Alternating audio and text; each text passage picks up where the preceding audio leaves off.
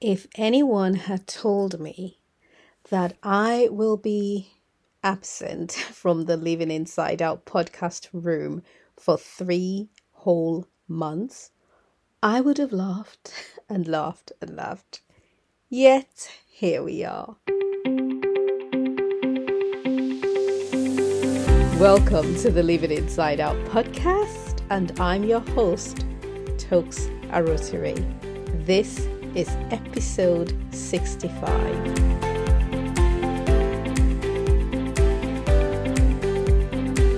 Episode 65 is What's Up, November? I am super excited to be back here. I took a 3-month break. It was unintended, it was unplanned, but somehow it happened. How have you been? How are you navigating your world in the midst of the news of the world? At the moment, it feels like the world is under some type of pressure. Let's start with the United Kingdom. We've dealt with the aftermath of Brexit. We're still very much in it. We are dealing with the aftermath of the pandemic, and the whole world is still doing that. And then in came a new prime minister, and she was only there for however long, a matter of weeks. And then we now have another prime minister. So in the month of September, between September and November, we've actually had 3 different prime ministers in the UK. Isn't that crazy? Then we lost our precious queen, and we have a new king.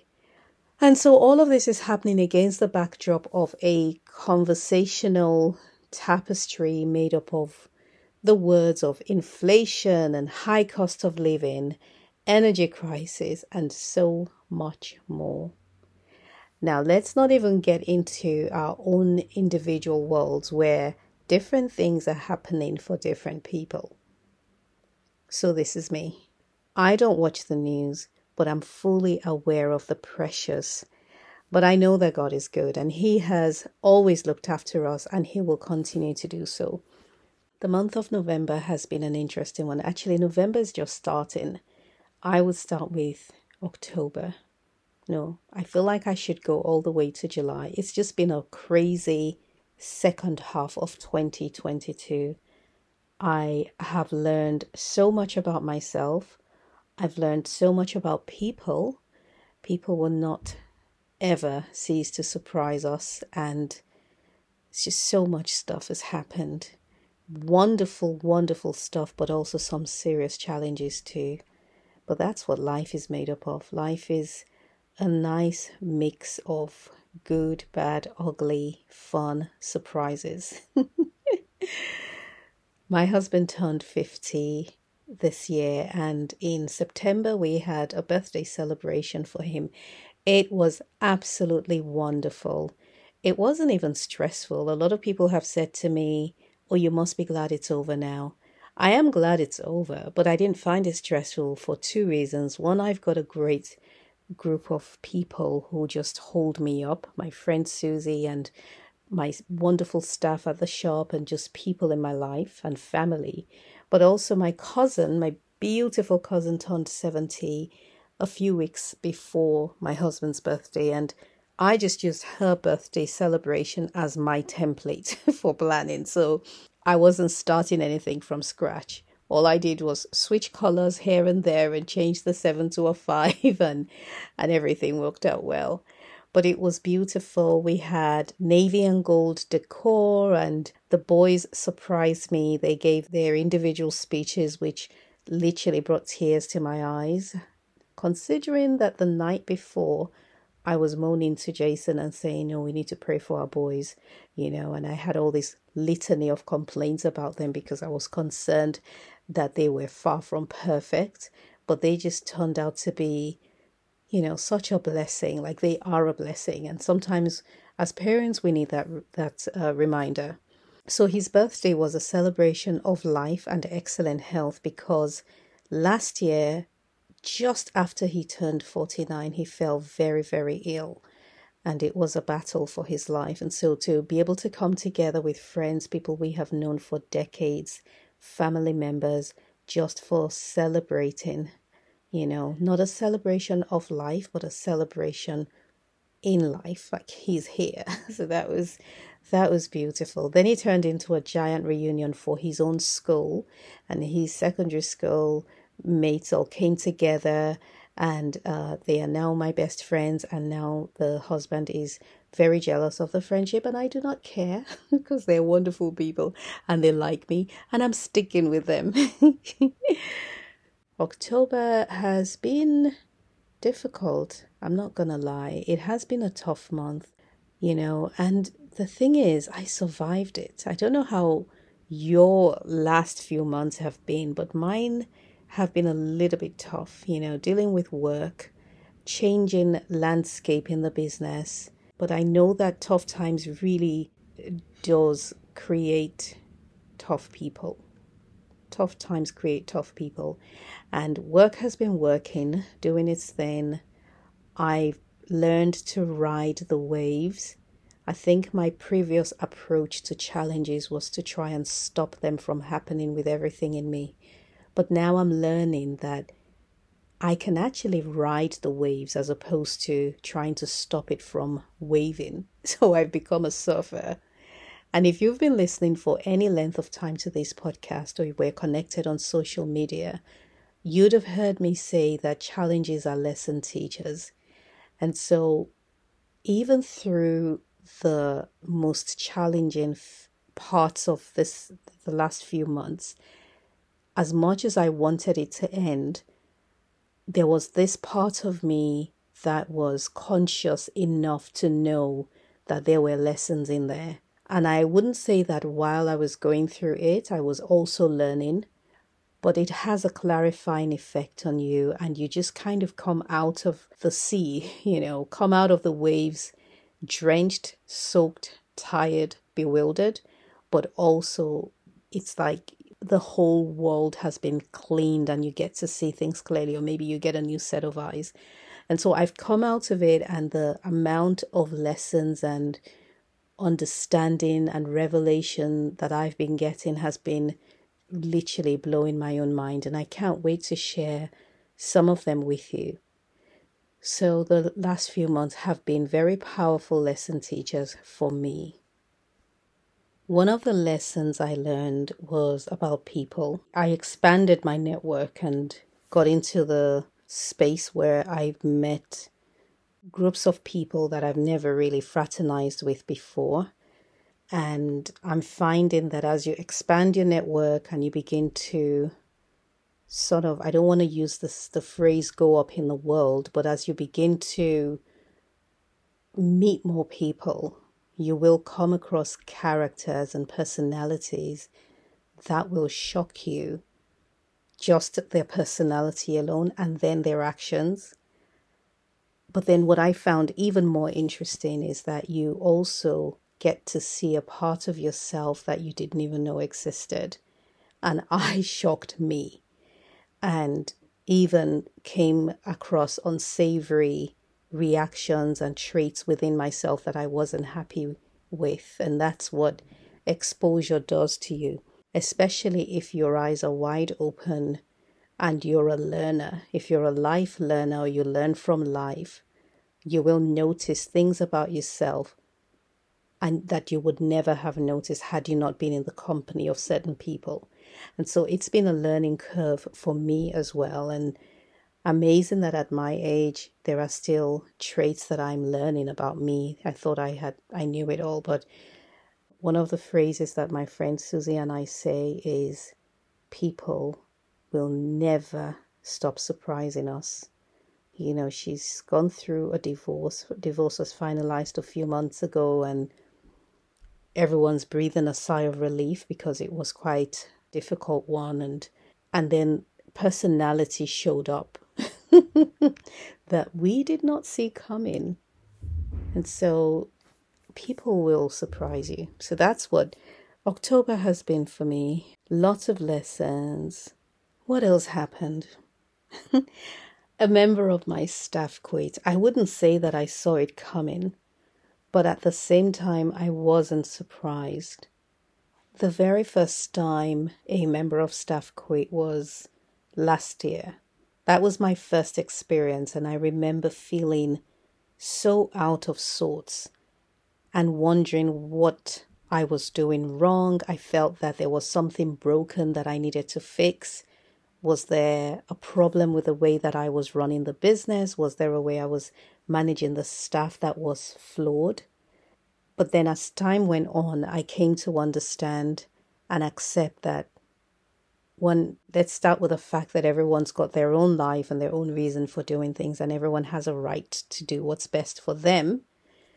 But at the same time, not everyone who comes into your space, your life, your business is meant to be there forever. People come in, they play their part, and they move on. And the third point that I took away from that experience, which was really what shepherded my thoughts when this member of staff quit this year in September, was that God takes away by blessing us sometimes. Often we talk about blessing, and we want to see blessing as God adding and giving, us receiving something. But sometimes blessing comes in the form of God removing the things that deplete us, or plugging the holes that drain us, or removing the people or resources that don't serve us, that cost us instead. And so I've now become so comfortable and open and no longer fearful of losing staff for any reason at all, because I believe that God's leading me in the direction that I should go, and He's with me and He's with the business. And what's best for the business, He does, whether it's taking people out or putting new people in. So that was a nice experience for me, to not have to look for or attribute someone leaving to a flaw of mine or a fault in the business. That was growth. That was a sign of growth. I also decided not to replace this person because I felt that the rest of us, could literally split their role amongst us and would be fine. Next, I needed to reshuffle my daily schedule to make room for this extra work and really figure out a more effective way to work generally. I used to use this planner called Savor. I think it was the Savor Planner, or Savor the Success, but it was by a lady called Angela Gia Kim. I'll tell you about Angela in a minute. But the planner, Savor the Success, is a very useful, clever little planner. It's a way that I have adopted, and I still use the method today. I stopped buying them because of the shipping costs. Shipping that little book from the US just didn't make sense anymore, but I kept her methods. So basically, you start your day with a brain dump. You literally just empty your mind in no particular order on paper what needs to be done for the day. Then you pick out 3 priorities, the stuff that must be done, even if you don't do anything else on the list. And next, you list 3 seeds. And the seeds are considered any task that will not get you an immediate result, but it will bear fruit in the future. So, for example, one of my daily seeds is PR. I write to editors or columnists or respond to press requests every single day. I may not get a response for weeks. As a matter of fact, I did an interview back in September that's not going to be out until December. So you plant those sort of seeds. You might send out responses from the press and not hear anything for months. And then boom, one day they ask for more information or ask for photographs or what have you, or call you to do a proper interview. And so don't shy away from any activity that has a long lead time, is why I mentioned that. The planner also asks you to choose 3 weeds. Your weeds are activities that need to be done, but they may not necessarily spark joy or even create anything new. Think fixing broken shelves or decluttering your desk, or if you've got an online store, fixing your broken links, or doing a little bit of SEO, or, working on your image names, alter image names and things like that. And then in addition to the seeds and the weeds and the brain dump, you have a tick box area where you mark out your cups of water throughout the day. So you're meant to have like 8 or 10 cups of water. And every time you have one, you tick it.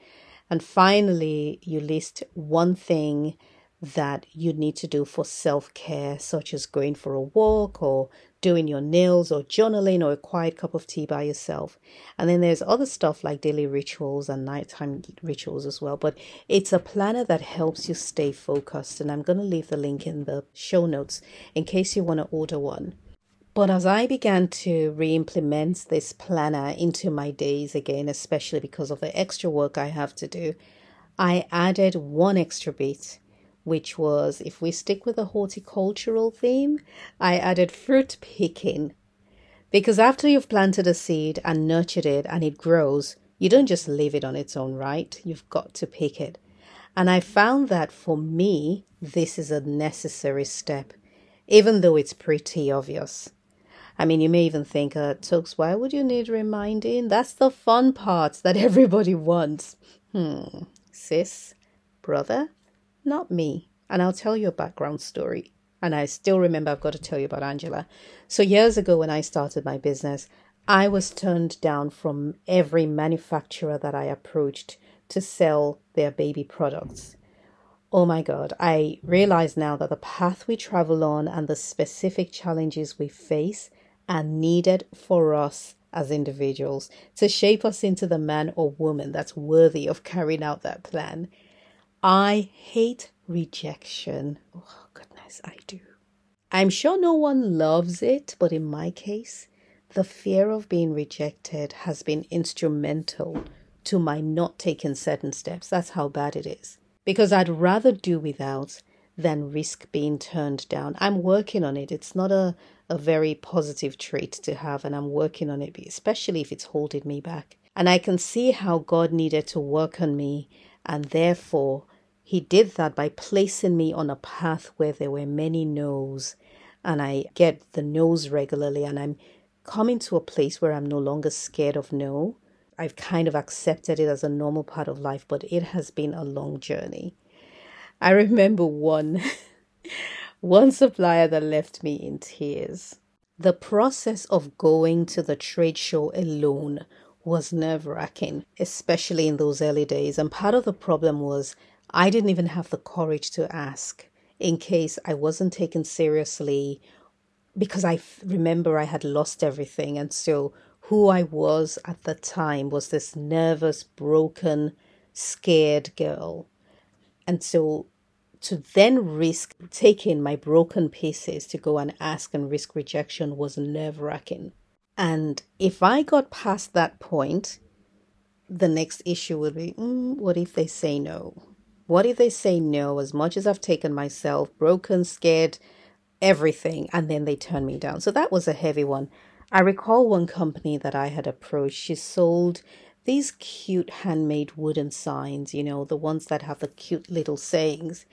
And she actually said, yes, I'd love for you to sell them. So had put them up on my website. A few days later, called her to ask her a couple of questions. And I mentioned, it's on my website, but I had a question, maybe it had to do with pricing or something. This woman flipped. Go and take your own pictures. How dare you? I took these pictures. I paid so much money and you've taken my photos and put them on your website.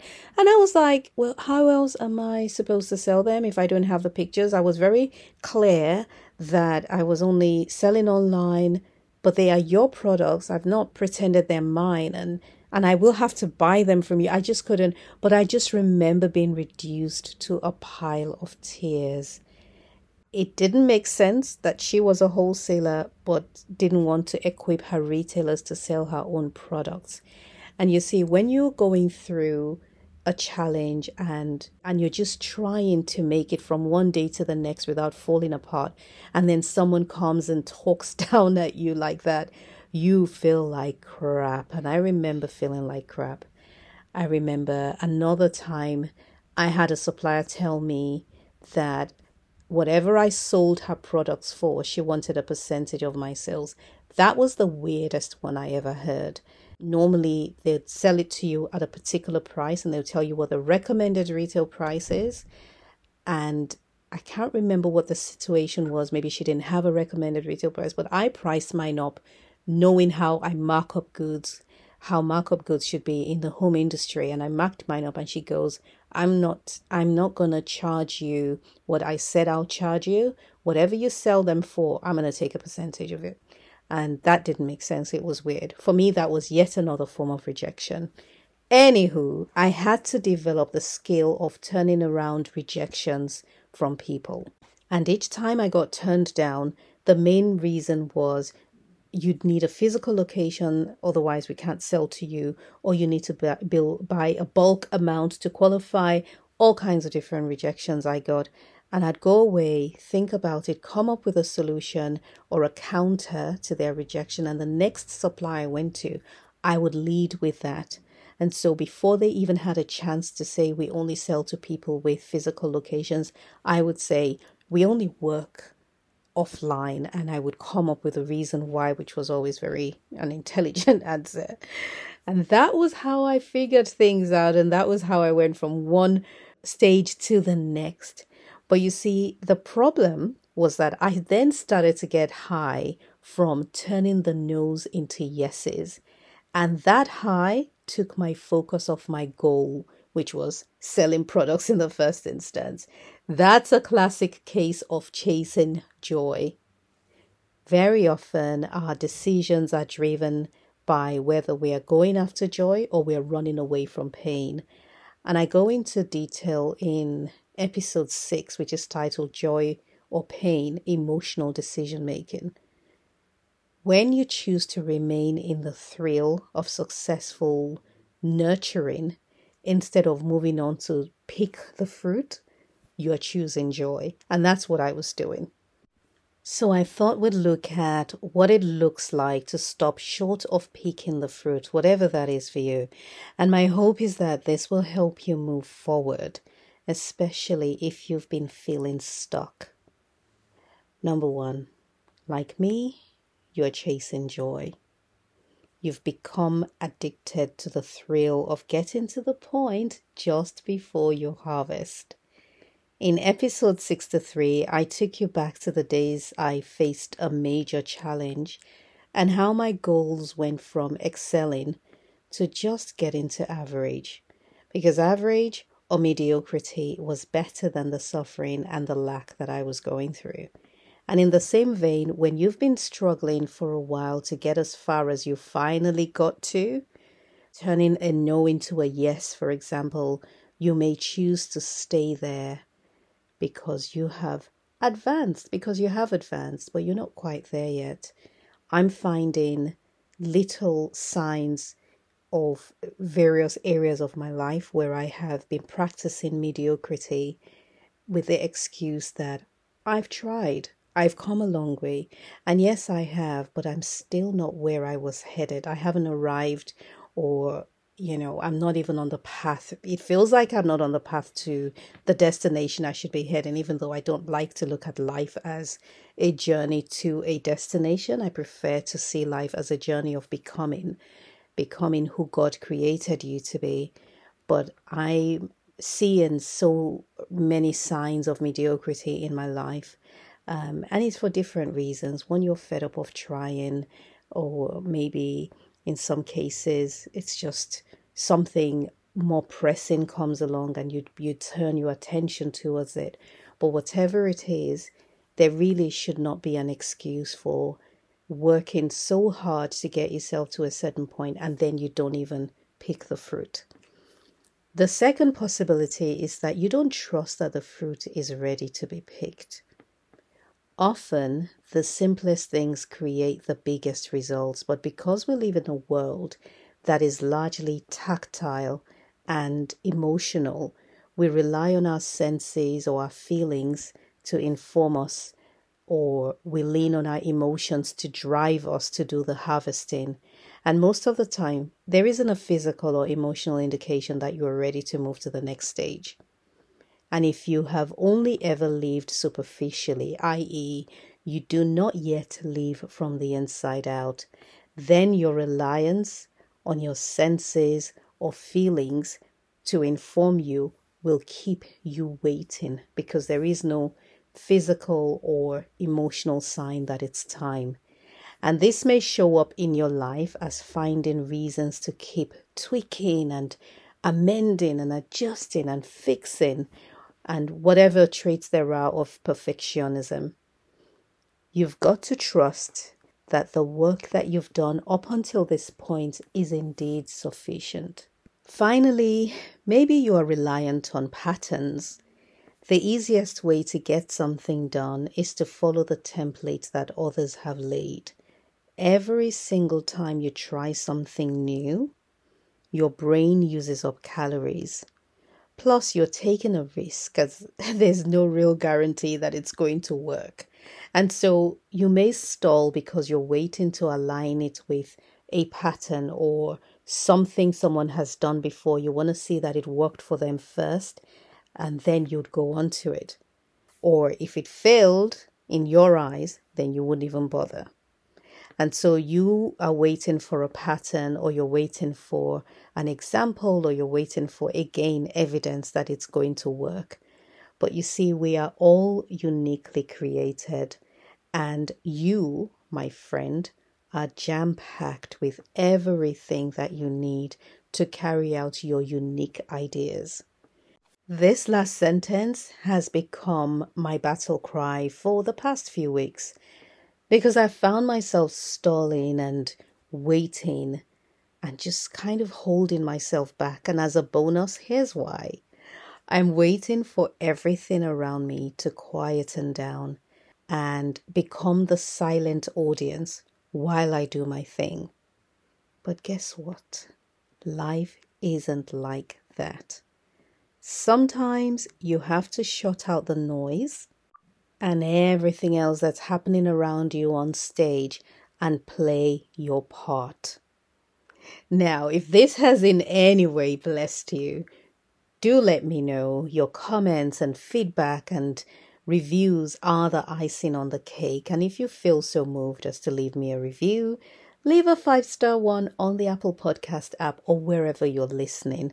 Thank you so much for listening, for bearing with me, for sticking with me, for riding with me, and for listening. Till next time, live from the inside out.